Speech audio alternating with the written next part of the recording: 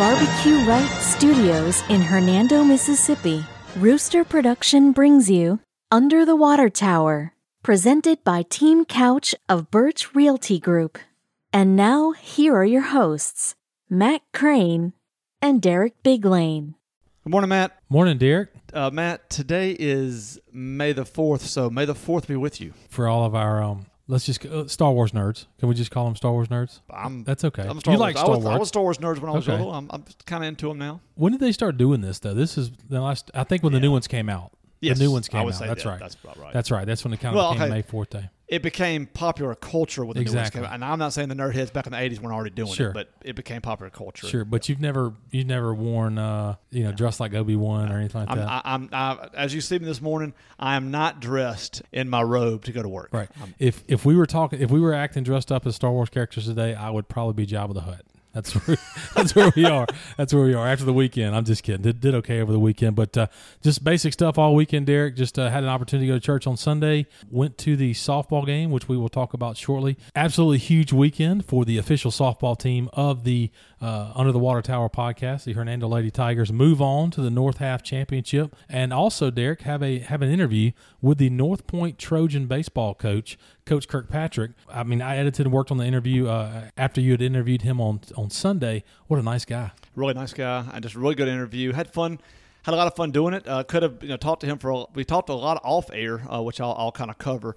But a lot off air about just what it means, the ramifications for some of his players who could get scholarships that the teams don't have room for because players aren't being drafted in the last 2 years because of COVID. They're giving people extra years, so it's had a lot of ramifications on that side of it. So just some good conversation. But the actual what's on what he recorded.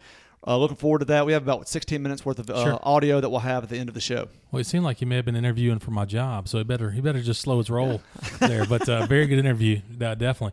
Well, look, if you're looking to move around DeSoto County or move somewhere closer to North Point, now's the perfect time to reach out to our 2021 presenting sponsor, Team Couch of Birch Realty Group. Team Couch of Birch Realty Group possesses over 64 years of combined real estate experience. That's in the residential real estate market here in DeSoto County. They have over 25,000 closings since 2009. They are ranked nationally as a top-performing real estate team. Again, they are full-time, full-service realtors, which mean they are available to you when you need them. Recently, they were voted DeSoto County's best realtor for the 4th time. Now's a perfect time to reach out to them. Free, no-obligation market analysis. That is a free, no-obligation market analysis currently to see the value of your home, what's going on in your neighborhood, different ways to stage your home. Now's the time to reach out to Brian and Terry at Team Couch of Birch Realty Group. You can call them at 662-449-1700. That's 662-449-1700, or find them at teamcouch.com. That's teamcouch.com. Thank you to Brian and Terry for being our 2021 presenting sponsor. As I mentioned moments ago, Coach Kirkpatrick sat down with us in the How to Barbecue Right Shop studios right here in Hernando. How to Barbecue Right Shop is located just 500 yards past Connection Gymnastics right here under the water tower. This store has everything a man needs for barbecue, crawfish, and all other kinds of outdoor cooking. They have rubs, knives, sauces, thermometers, cast iron, cutting boards, and some really cool high-end smokers. If you've ever seen Malcolm's How to Barbecue Right cooking videos, you need to stop by his shop today. You can give them a call at 662-912-9947. That's 662-912-9947. Find them on Facebook at H2Q Malcolm Shop. But the best thing to do is to visit the How to Barbecue Right shop, located just 500 yards past Connection Gymnastics on Memphis Street, right here under the water tower. Thank you to Malcolm and Rochelle for being our 2021 studio sponsor. Derek, it is the first Tuesday of the month, which means we will discuss some Alderman meetings. Alderman meetings will take place tonight in Hernando and South Haven. Catch us up in Hernando. What we got? Pretty basic agenda, I would say. I do want to mention a couple things. Usually we do not cover the consent agenda.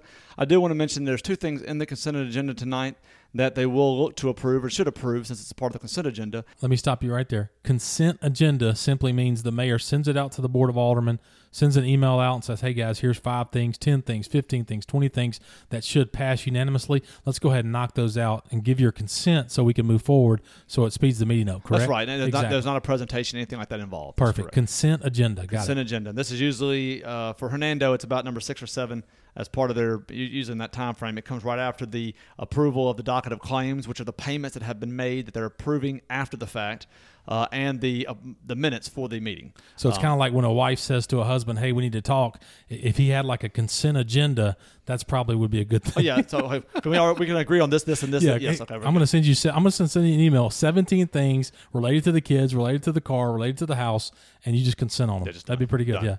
So what they're consenting to tonight, the first 2 I want to cover. The first one is to authorize the city to apply for the 2022 Tourism Development Grant. And what this does, this is a grant that they use to support the Hernando Dickens of a Christmas. A really good time here in Hernando, a good event that they have every year, or they've been having every year for the last couple of years. It looks like they're trying to make it an annual event, so they'll apply for that grant. And the other one is to authorize the city to apply for an MDA, the Mississippi Development Authority, small grant for the Hernando Water Tower 10K. And so this is basically helps to pay for all the advertising and supplies for the 10K, so a grant that they can get through the MDA. So again, small things. If you wonder how the city pays for some stuff, or how when you hear Gia always talking about applying for grants, or when the mayor comes in here and says, hey, we apply for this grant, These are some of these are the smaller ones are done in the consent agenda, and we kind of just want to let the listeners know where those proceeds come from. Now, moving on to the regular part of the agenda. Speaking of Gia, number 12 on the agenda is to authorize to give her a 2% raise. Cannot think of anybody better that's more deserving than Gia of a 2% raise. I couldn't agree more. Absolutely. Gia Matheny does a lot of work valuable work over there to deserve the 2% raise. I think we're supposed to sit down with Gia sometimes this month, discuss a number of different things going on, projects, Hernando Farmers Market, that types of A-Fair, all that type of stuff coming up. So look forward to that. Yeah, I went to the farmers market on Saturday. Just a outstanding turnout, beautiful. Of course, they couldn't have asked for Chamber of Commerce Day for the first day of the farmers market. But all the aldermen came out to ring the bell, so all of them were out there to ring the bell at 8:00. Got it started, and already was packed. Just a wonderful see everybody back out, and really looking forward to the summer and for having her come in here. I think Gia set up the weather, so that kind of worked out. She probably did. She just ordered it. Number 16 on the agenda is Madison Lakes PUD. That's all we'll say about that. That's all we'll say, yes. Number 18, the city is going to look to authorize the parks to host a 5v5 summer league for both the youth and adult soccer. This will be something that's new. Usually in the soccer, using the summertime, the soccer fields kind of lay dormant. I believe the competitive league, of course, the rec league ended this past weekend. The competitive league ends about the 3rd weekend of May, and then they usually have tryouts for the next year right after that. And then usually they shut down the fields to allow for growth, for fertilizing. They have to be cut every week during the summer. That's the main part of the cutting, to kind of you can't cut it too much at one time. It hurts the grass. And so they usually do a pretty good job with that. I'm interested to see kind of what this is going to entail, first of all, being able to offer it to both youth and to adults, and also to see what it means, in regard to the fertilizing, to the cutting and such. So that will be discussed tonight. The last couple things, they're going to accept the best interest rate quote for a loan for what we've talked about on here before, $100,000 for the cemeteries to be refurbished, the $94,000 to improve the baseball fields. That will be discussed. And then finally, there is on number 21 to approve an order amending the budget for the fiscal year 2021. Now, I marked this one. It could be something very small. It could be one line item that they have to change. And of course, if you are looking to go over budget on something, you have to put it on the record. Or it could be something as massive as, hey, we're going to deal with the CARES money. Now, usually they have a discussion line about that. It does not say that. I'm not saying this could be anything big, but I did mark it for something I'm going to pay attention to tonight. And then, anything that comes from that we'll report on Friday. Sounds like they have some neat stuff to talk about tonight. Should be a long meeting.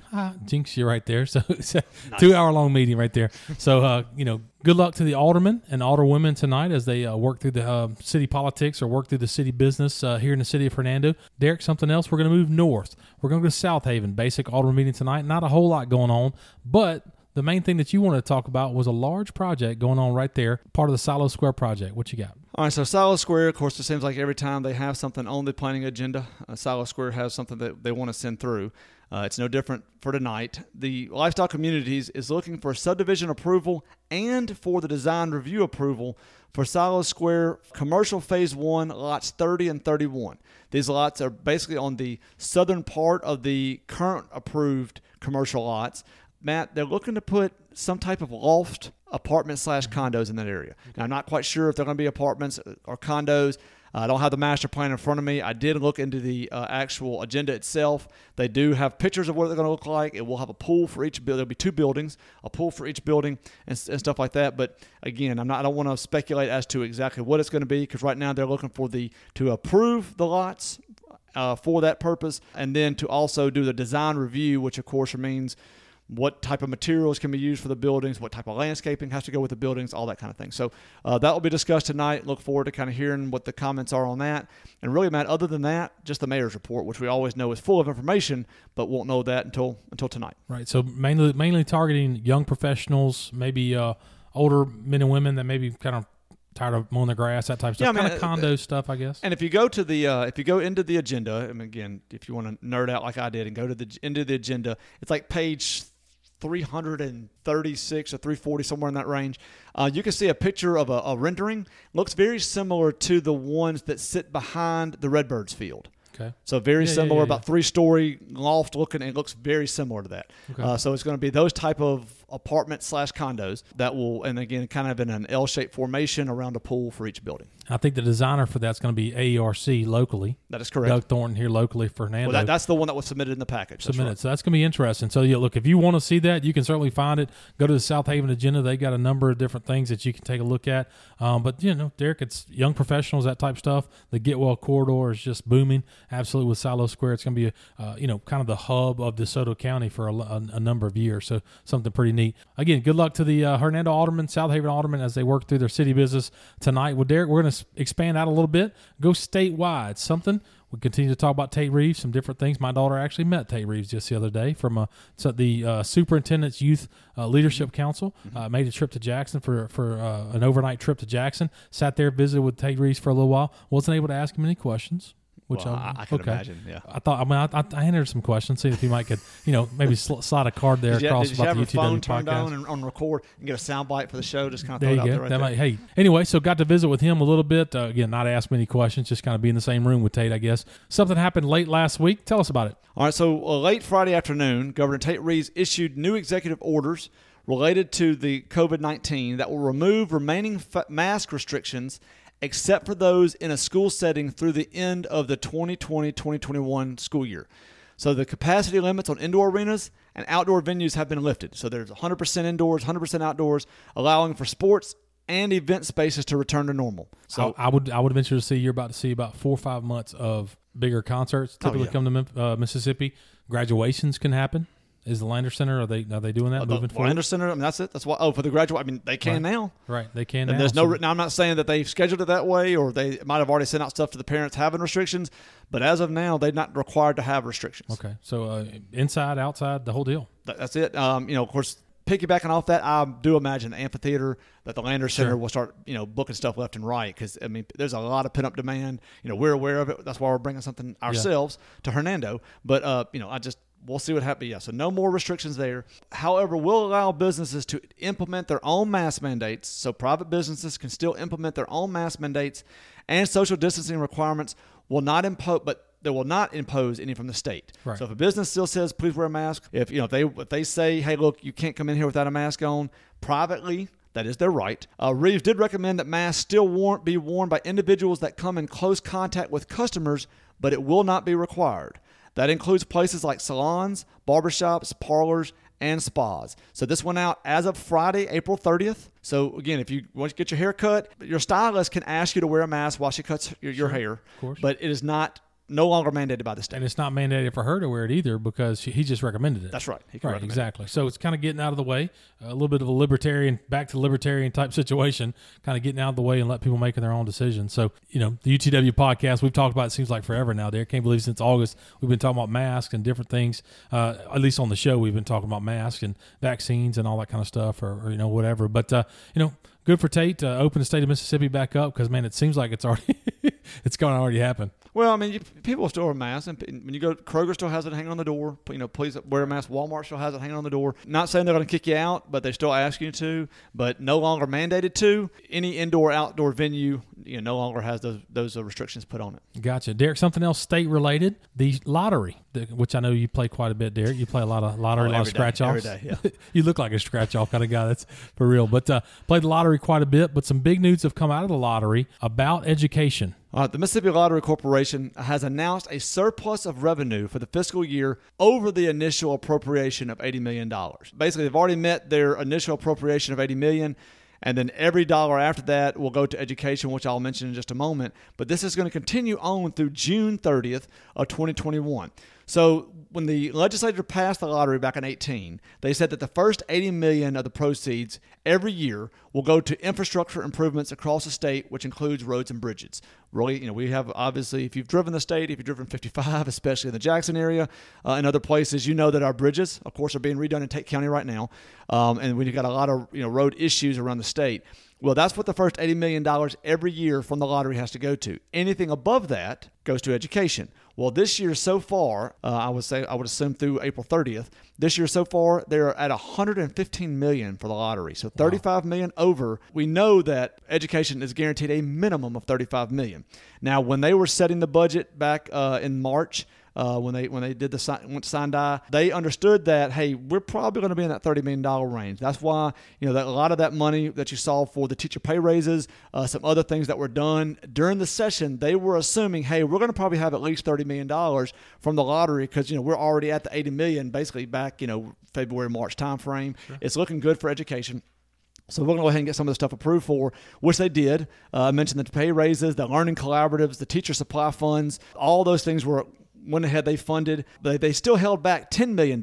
So again, they went ahead and put 25 out and said, 5 or 10 million, we're going to wait to see, even though we think we're going to get it, we're going to wait to see what happens because Alabama at the time was talking about a lottery and how that could affect the east side of the state. Is that going to pull from us? Alabama did not pass it this session. So that's going to come. So now we feel better about how to spend that, 5 to 10 million. Plus, we still have May and June. So we're looking at maybe $45 million increase. Not increase, but overage over the $80 million. So I think just a real good thing for Mississippi, a real good thing for the education for Mississippi. So be looking at that. I think you'll see, this is going to be taken up for the rest of this year. And then next year they may budget higher and be able to keep, pour money into education. We know that we're at the bottom. We're working toward it on the public side. But it does make you feel good that, with the lottery, some people are against it. What it stands for, but it is being put to good use in Mississippi. Well, Derek, I think we're going to get with Mike McClendon and see if we can get something passed that once they hit 125, anything above 125 million in the lottery goes to local podcasters. That might be the way to go. Okay. Local podcasters, anything above 125. Yeah. So, every bit helps, local podcasts for sure. Well, Derek, thanks for the information on the lottery. Thanks for the information, Tate Reeves related and all around Hernando and South Haven Board of Aldermen. And as we mentioned just a few moments ago, congratulations to hopefully tonight a 2% raise will be, going towards Miss Gia Matheny. She definitely deserves that. And again, Miss Gia Matheny is the contact for our newest advertiser, the Hernando Farmers Market. The Hernando Farmers Market brings together the best of local food, artistry, and the agriculture traditions of the Mid-South. It's a place to shop, it's a place to gather, but more importantly, it's a rare chance to experience the simplicity of a Mississippi small town. It is truly a fresh, local experience. The Farmers Market kicked off last Saturday and will run every Saturday from 8 a.m. to 1 p.m. through October. That's May 1st through October from 8 a.m. to 1 p.m. every Saturday. The last Saturday of each month will be Children's Day with fun activities. There'll be live music soon. They also partner with the Society of St. Andrews, an organization who accepts food from farmers and shoppers at the market to give back to the needy right here under the water tower. If you need more information about the Farmers Market, reach out to Gia Matheny at 662-449-9092. That's 662-449-9092. Ms. Gia Matheny, the Community Development Director and our local contact for the Hernando Farmers Market, the #1 farmers market in the state of Mississippi. Lauderdale Insurance Agency, your local State Farm provider, is located at 11 West Commerce Street, directly across from the Hernando Post Office. Lauderdale Insurance is owned and operated by Sam Lauderdale, former alderman and local resident of Hernando. His team specializes in insurance for life, home, business, and auto. Mr. Sam encourages you to compare coverage, service, and price, but feels confident Lauderdale Insurance Agency should be your insurance provider. Please give Sam, Sherry, Angie, or Jennifer a call at 662-429-5213. Again, 662-429-5213, or find them on Facebook at Lauderdale Insurance Agency. Are you in need of someone to mow your grass this spring, summer, and early fall? Now's the perfect time to reach out to Richard Williams and his team at Williams Services. Williams Services is a veteran-owned and operated business with years of experience in lawn care, landscaping, mulching, and more. Owner Richard Williams and his team can assist you with a multitude of outdoor home needs. At this time, Richard is taking clients for weekly mowing, bi-weekly, monthly mowing, can set you up on a consistent mowing schedule to make sure your house is the best in the neighborhood. He can also help with leaf removal, winter cleanup, spring cleanup, anything you need outside of your home, Richard can help. Give him a call at 662-292-8855. That's 662-292-8855. Or find Richard on Facebook at Williams Lawn Services. That's Williams Lawn Services on Facebook. If you've begun planning your family trip for this summer, you know how much of a hassle it can be. And if it's gotten the best of you, now's the perfect time to reach out to Sue Ellen and Ann Christopher of Magical Destinations of Hernando. Whether it's that trip to Disney World, Universal Studios, or that tropical getaway, these ladies can help you plan the trip of your dreams. They work to get you the best rates with headache-free planning. Magical Destinations is locally owned and operated right here under the water tower. Give them a call today to start planning your magical getaway. You can reach Sue Ellen and Ann Christopher at 662-469-6304.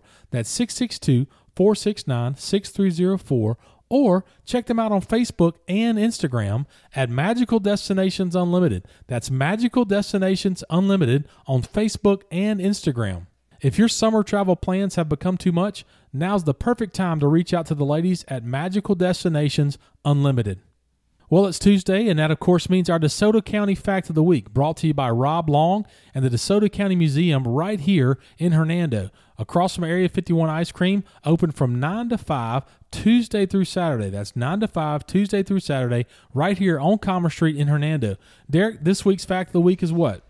The Mexican War, of which several DeSoto counties took part in, is often an overlooked part of our history, as Rob Long sends us. Most northern Mississippians were mustered into service under the command of Reuben Davis of Aberdeen. Most of the soldiers fought with Panola County, as DeSoto County was still a young county that was around 10 years old.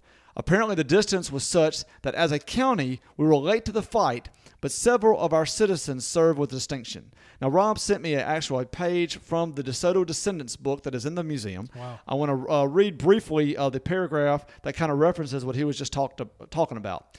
He said, "At last the fighting was over for Colonel Davis and his men. The Mississippi Rifles had performed magnificently during the fighting, earning a reputation which would later sweep Jefferson Davis into the presidency of the Confederate States. Taylor would later write in his report, the Mississippi Riflemen under Colonel Davis were highly conspicuous for their gallantry and steadiness, and sustained throughout the engagement the reputation of veteran troops.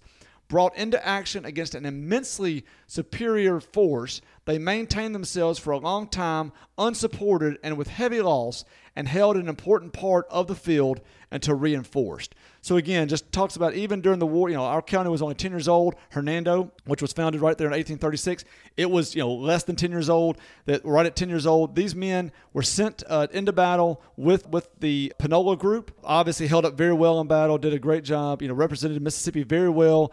We're given a recommendation, for that. We did have some losses. I know one of the names mentioned in here, Sergeant Garland Anderson of DeSoto County. He's actually mentioned in the book, along with several other men in his regiment. But again, just a great resource that we have. Any kind of history that you want to see for DeSoto County, this goes back again to the start of DeSoto County and what was meant during that time, and the men that went to battle and lost their life, fighting at that time for the Texas territory, but of course would give their life later on during the Civil War and the wars to come. So again, thank you, Rob, for this information, and for any of the other information like this that you want to find, please go see him at the DeSoto County Museum. Are you considering a schooling switch for next year? Would you like to learn more about DeSoto County's largest, oldest, most desirable Christ-centered college preparatory school that serves students in grades PK through 12? North Point Christian School invites you to come visit them in South Haven and see why they were voted DeSoto's best. The school is currently on pace to exceed enrollment expectations for 2021-2022. They are experiencing high interest and excellent attendance at their open house events. In fact, if you are interested, don't delay in calling because multiple grades are nearing possible capacity levels. Due to the high demand, they have added an additional open house event. Their next Preview the Point event is scheduled for prospective families on Sunday, May 23rd at 2 p.m. School representatives will be on hand to answer your questions about North Point's distinctive approach to school health and safety, as well as their unmatched academic, athletic, and arts offerings. Reserve your spot today by contacting Director of Admissions, Mrs. Sheila Sharon, at 662-349-5127. Again, 662-349-5127, and come find out why North Point is best. Since 2001, Green King has been helping home and business owners enjoy lush, healthy, weed-free outdoor living spaces. They refuse to settle for the status quo, continuously researching and testing the very latest methods, products, and strategies to ensure your lawn looks better than the other guys. With technicians trained and educated with hours of continuing education and seminars each year, Green King is committed to doing everything they can to make and keep you satisfied. You can reach them at 662-892-8419. That's 662-892-8419. Or you can visit their website at greenkingspray.com. That's greenkingspray.com. Remember, if you want it green, call the king. DeSoto Family Dental Care has been a presence under the water tower for multiple decades. With over 60 years of combined dental experience, Drs. Seymour, Paroli, and Trotter are committed to providing a gentle and caring approach while focusing on the aesthetic beauty and long-lasting health of your smile. The practice is open Monday through Friday, providing hygiene appointments, general dentistry, implants, implant-supported dentures, and Invisalign.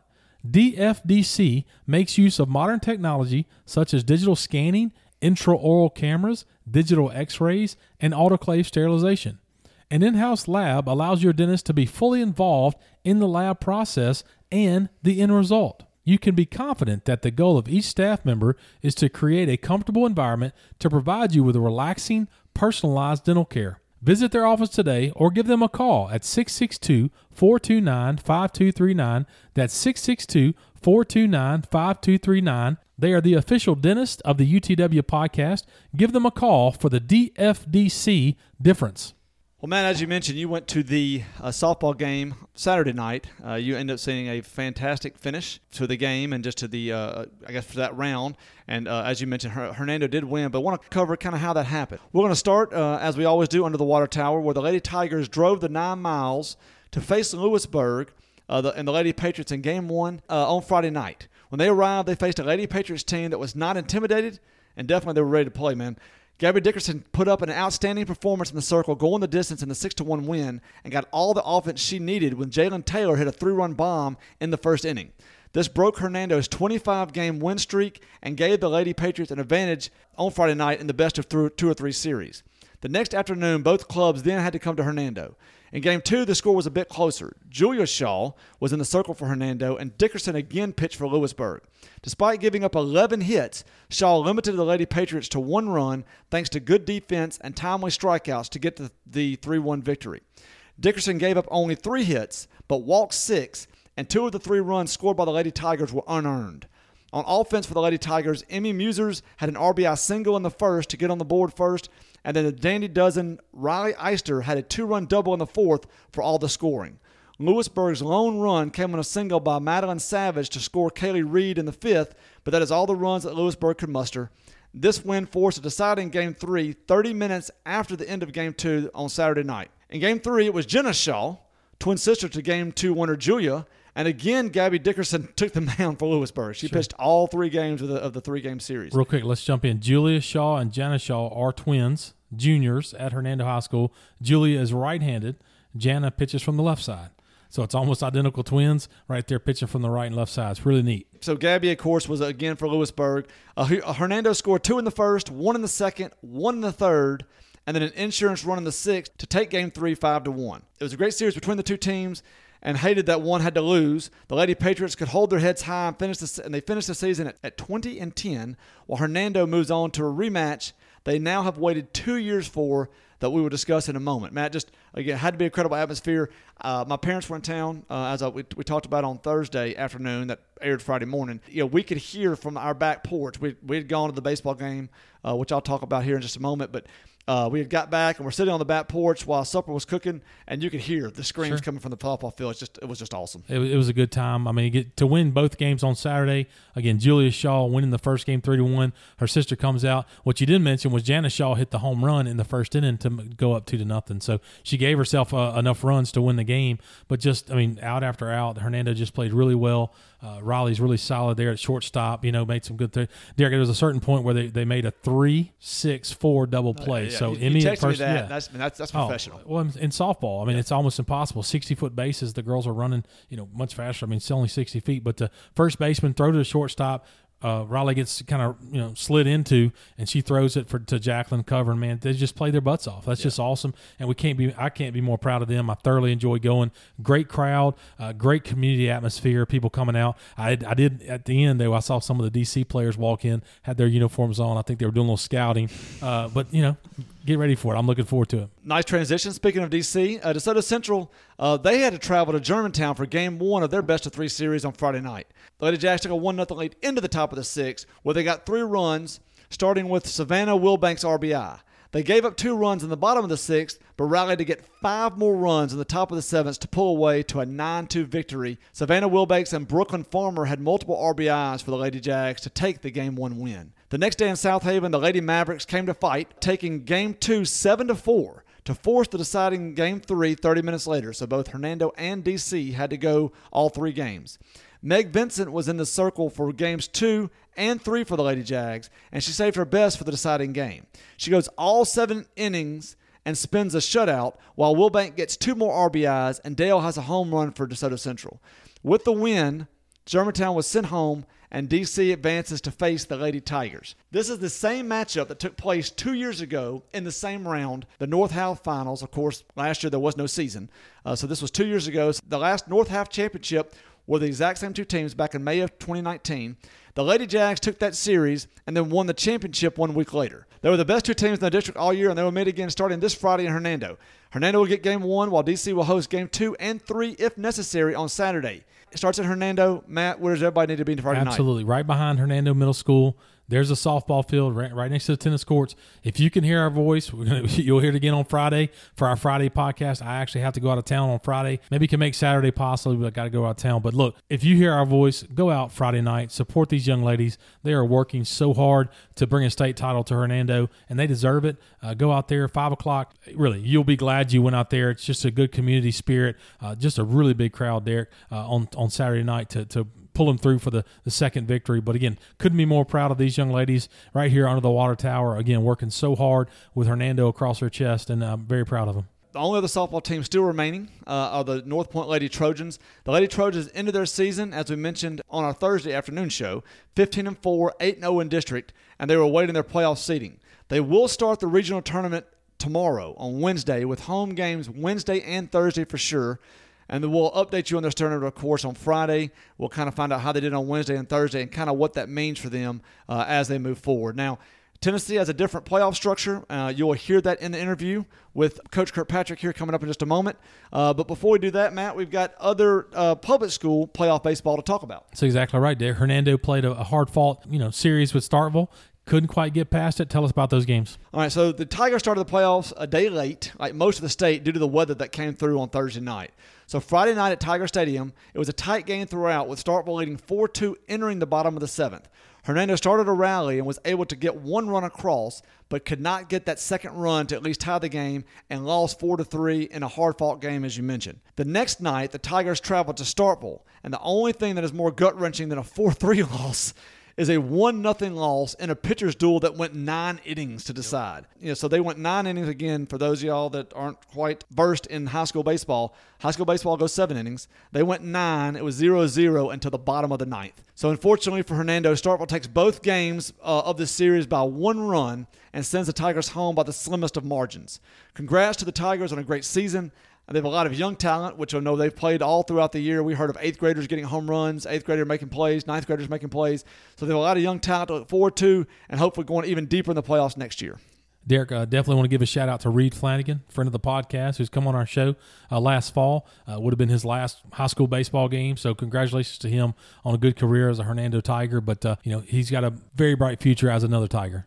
All right, so turning to Lewisburg, the Patriots, who had a bye in the first round of the playoffs, they wanted to kind of keep tuned up when we mentioned that they played North Point Friday night as a closing tune-up that they wanted against good competition before the playoff began for both North Point and for the Lewisburg.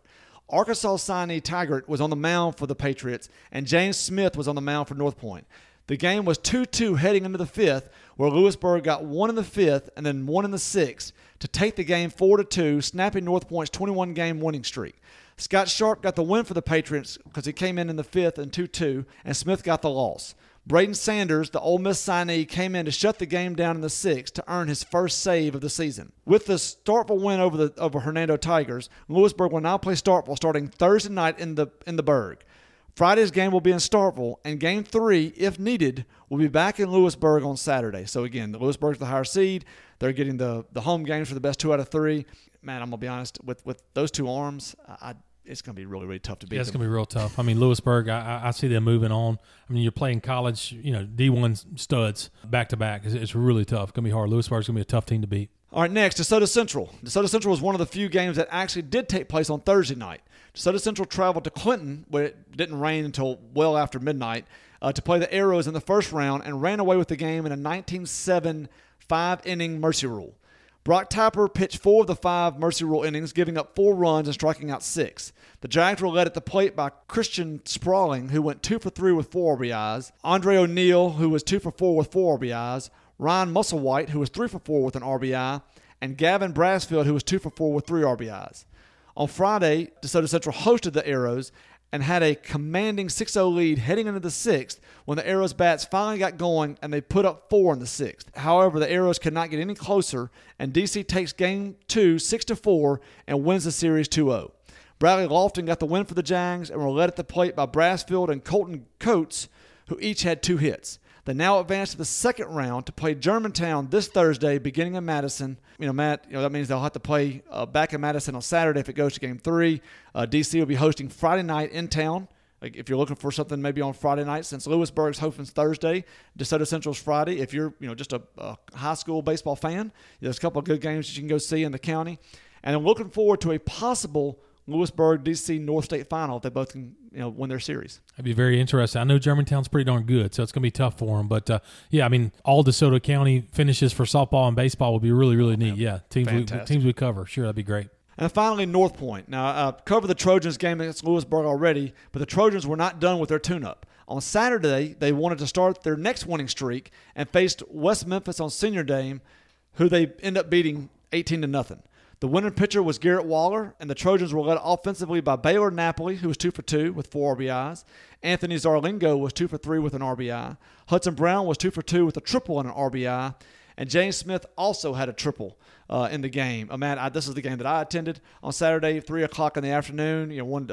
My wife, of course, she's kind of in charge of the marketing communications. I had to be there for Senior Day. Just a beautiful day. Got a little sun on my body. Competition was not Lewisburg tough, sure. Obviously. But it was just good to watch the seniors, last game at home for the regular season, be able to go out there and just put on the show. And just a great facility there. And of course, just wanted to say congratulations to the seniors and for all that they've done as they now approach the playoffs.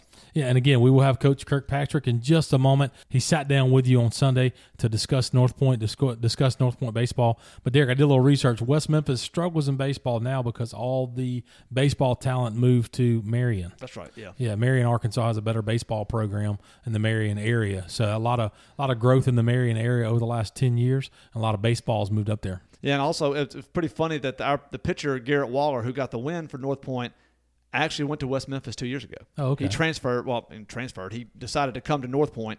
And started going to school at North Point last year. Yeah. And so he actually was pitching against his old team. That's neat. Congratulations to all the softball and baseball teams in DeSoto County. We definitely want to send out a congratulations to them for a wonderful season. Also wish them continued success in the playoffs. Like we've teased the entire show, Derek did sit down with Coach Kirkpatrick, the North Point Trojans baseball coach, on Sunday, and we will go to that interview now.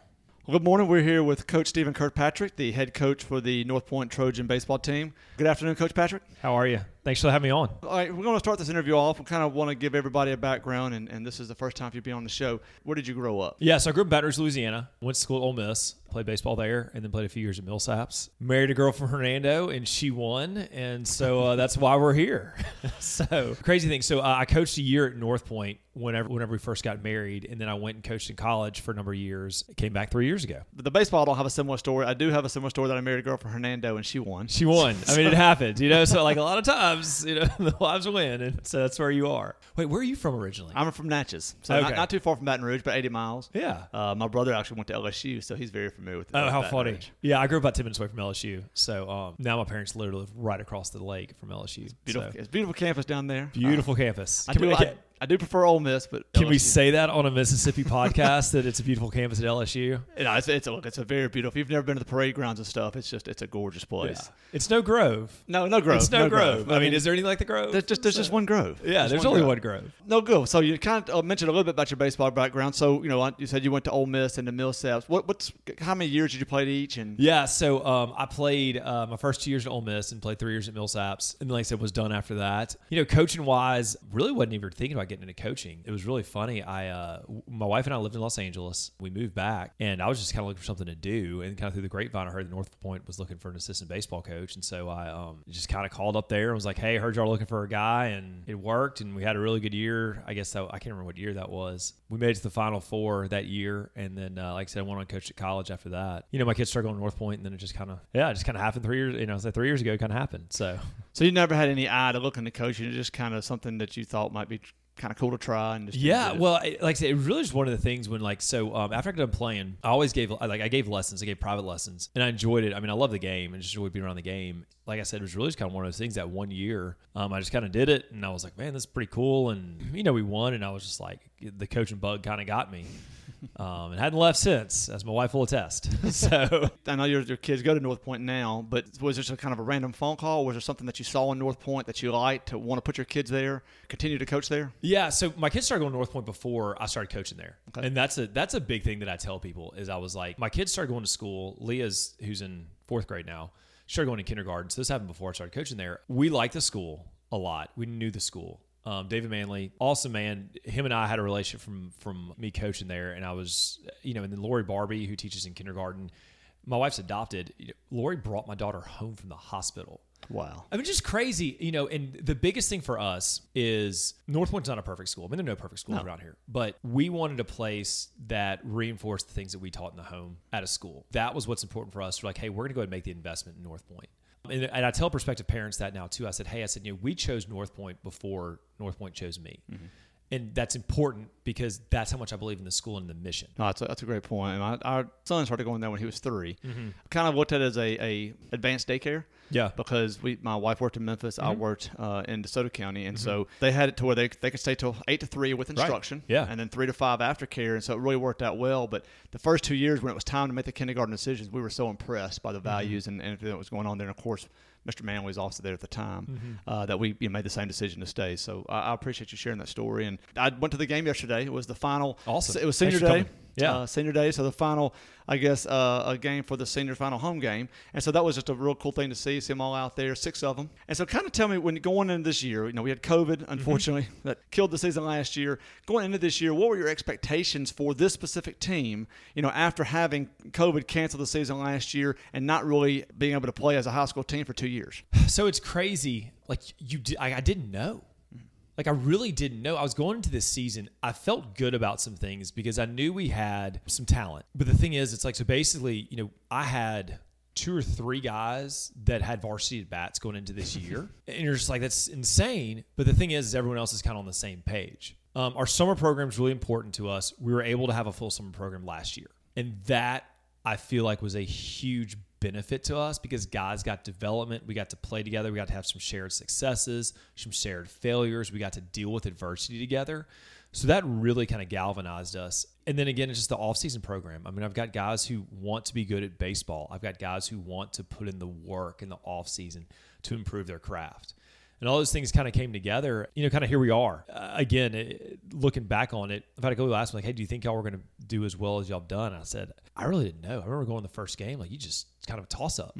Because literally, I had one of my arms had some significant varsity experience as a sophomore. And then other than that, like I had 2 guys that had started one game, so you're just kind of like, we'll see what happens. So, well, you said that. Of course, a lot of the teams are dealing with the same things. So you said the guy that had the sophomore experience, of course, he's a senior now. If he missed last year, that means everybody else, the juniors would have been freshmen. Yep.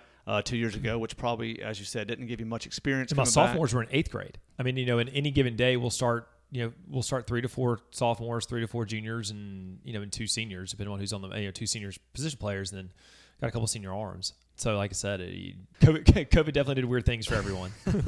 You're 24-4, heading into this, I guess, final week / the start of the district tournament or the regional tournament. We'll get to in just a moment. But 24-4, you went 10-0 in district. So obviously had a great season. How have you seen this team come together over that 28-game span? I think it's one of the things. For me, it's so much about taking each individual game, having a standard, playing that standard, and holding the guys to the standard each game. And so it's one of the things of, can you get the guys to buy into, it's not about who we're playing. It's not about what your record is, what ramifications the game has, but it's, are we going to try and pursue a standard of excellence each and every game? And the more you see guys buy into it and they understand that, hey, it's not so much we're playing another team, we're playing against the game. I think that's really when it there's a focus. And I think for this team, whenever they started having some success, and again, too, I mean, sure, they were still trying to figure out how good we're going to be. But I think once we kind of had those successes and were able to win some big games, then they're kind of like, oh, gosh, like, I guess we can be pretty good. And understanding we can be a good team. One of the things that I just kind of say as a coach, it's like, I feel like each team, I mean, obviously there's a ceiling to every team, but it's just trying to figure out how you hit that ceiling, what kind of the right formula is for hitting that ceiling. Right. And it's a different formula for each year, and that's the art of coaching. It's not a science. You can't really plug A plus B equals C. It's, trying to figure out what it is. And obviously, too, you have a high schooler. You know how they are. Oh, yeah. It's like on any given day, like you don't know what you're going to get. So, like I said, I think those are kind of the things that go into it. But, for this team, number one, we've been blessed that we've stayed relatively healthy. Second thing, too, is we've had some guys who had some really good years. And I think number 3 is just understanding the guys just have a will to win. I know every team kind of takes on its own personality and that sort of thing. But what's the personality of this team? I mean, are they a close-knit group, take care of business on the field, but then kind of separate off the field? Like, what's the kind of personality or camaraderie that this team have? Yeah, so you asked about the camaraderie of the team. I feel like we have a close team. Obviously, the guys can probably tell you better than I can. But, a couple of things is you always kind of look at who are they going to eat with after the games? Right. Who are they hang out with? Who are they talking to? I feel like my guys hang out a pretty good bit outside, and I think that's a big thing. Obviously, whenever you get 32 guys on a team, because we have 32 guys on a roster, not everyone's going to like everyone. Whenever you have the majority of the guys that can hang out with each other, or at least respect each other, that's a good thing. I have 3 phenomenal assistant coaches, and 2 of them, one of them gets online and plays PlayStation with the guys, like I think every night. So there's just things like that, right? That are good. And one of the big things for me is we can laugh as a team together in certain aspects. Tim Corbin is the great coach at Vanderbilt. He always talks about comedic timing and how important comedic timing is for a team because, in baseball, it's such a game because it's, you do play so many games and it's such a grind. Like you need kind of that levity, that time to laugh. We're able to laugh together as a team. So I think that provides a lot. I've got some guys who are, who are funny. So it's good. So like I said, I mean, that's kind of how I see the team together. Yeah, I think, at the game, as I mentioned yesterday, there was at one point the player came to bat and they started playing Sophia the First. Sophia the First made an appearance. So as the walk-up song, which for those of y'all listening, a walk-up song is usually the song that the batter chooses as he's coming up to bat. He didn't choose that one. Yeah, that was not chosen for him. I was hoping that was not chosen No. chosen by him. So again, stuff like that, just kind of makes it loose and fun. Yeah. Went to the game yesterday, and of course I've known about it, but those have never been. North Point recently redid their facility. Yeah. Just a absolute fantastic baseball facility. If you have not been, if you've never been to a game, if you're looking for a game to come watch at any time, come check them out. I mean, we're talking about all chair back seats in the bleachers. You've got the roof overhangs. I know that they're getting a new scoreboard. So talk briefly about what the facilities have meant to you and to the team. Oh my gosh, I mean, it's an absolute blessing that we have. And I tell the guys too, I'm saying y'all don't understand lucky you are, because there are colleges that would kill to have the facility that we have, with our indoor cage literally 50 feet away from our playing facility, from the playing surface, from the field, and then our locker room about 20 feet away from that. But we've got like 210, 250 chairback seats, all covered seating, 2-story press box, a concession stand that has an unencumbered view from the playing field. It's really funny too, Derek. Whenever I coached at North Point, so our field is like sunk down. Right. So I remember thinking, I was like, man, it'd be so cool if they had bleachers or stadium seats, because it's just, it's built for that. Right. They had this like deck thing, and it was so terrible. It was so awful. And so one of the things whenever I was talking to Jim Ferguson, Mr. Ferguson, about the job, is I was like, we've got to do something about this deck because it's so terrible. And luckily, just in God's timing, we were able to do it. But going back to COVID, so last summer, it's funny because it was completed literally 2 weeks after the lockdown. Right. But last summer, it was up, and we were able to use it some last summer. It was really a place that it's an amazing place to watch a baseball game. One of the things I tell I'm so thankful for our parents are able to come and enjoy it too, because I want them to be able to come to a good place where they're excited about being and watching their kids play baseball. Right. My parents are spoiled now because it's like they don't want to play any road games. Like, we got to go play road games, but it's so nice. I'll just go out there and sit sometimes too. And it's funny, administrators will tell me too, they're like, I had a meeting, we had it out at the baseball field. And I'm like, and that's good. No, that's what you want. And honestly, the thing is too, it's like at a place like North Point, that's the kind of things that you want for your kids, to have those kind of facilities, to have those kind of experiences. And so it's, it's good. And I think it shows well just the school and the vision Mr. Ferguson has for it. It kind of plays into it. And didn't they take the deck, the old deck that you're talking about, it now in right field? Yes, it is. And the students, or a lot of the high school students, go and stand I on wanted that. to burn it, but they wouldn't let me.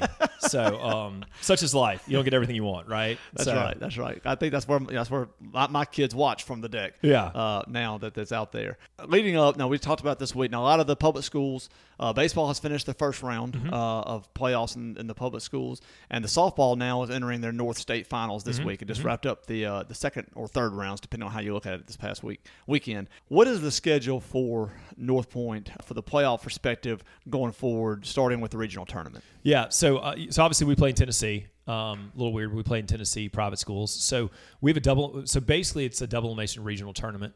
Where the top 4 seeds out of that advance to the state tournament. In Tennessee, there's 3 regions. Each team will send 4 teams from each region. So there's 12 teams that play in to the state championship. And then basically you kind of, in a winding, meandering way that is so crazy, somehow you get 4 teams that play a double elimination tournament in Murfreesboro. And okay, so it's a Final Four, kind of like the basketball was. Yeah. Okay. Mm-hmm. And so, but it's a double elimination, and in like I said, they play at MTSU. And so that's kind of what it is. So there's basically kind of 3 different things. You got your regional tournament, then you got sub-state, then you got your Final Four. How far can this team go? Good question. So much is going to come out of how we play. In the playoffs, just how we play, and in baseball, it's weird because a lot of it's just who's hot at the right time. Right. Our bat's going to be hot, our arm's going to be on. I think that we have the potential to go a long way, but again, it's just going to come down to how we play on each given day, and are we going to want to win? Can we win more pitches than the other team? Because we're going to run into some really good teams as well too.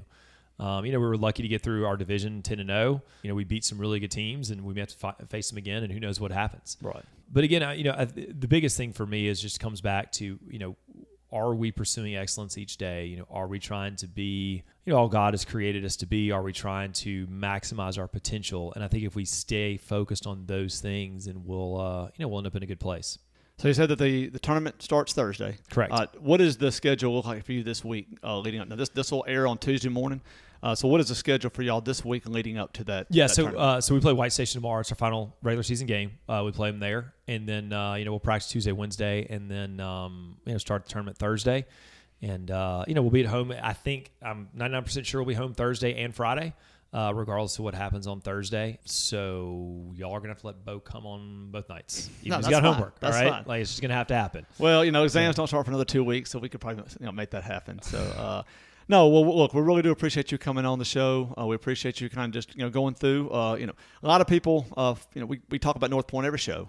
We do cover them. They're the only private school that we cover. We did cover Magnolia Heights in football, but the only private school that we cover, for the other sports. So, but wanted to kind of let them know a little bit more about the team.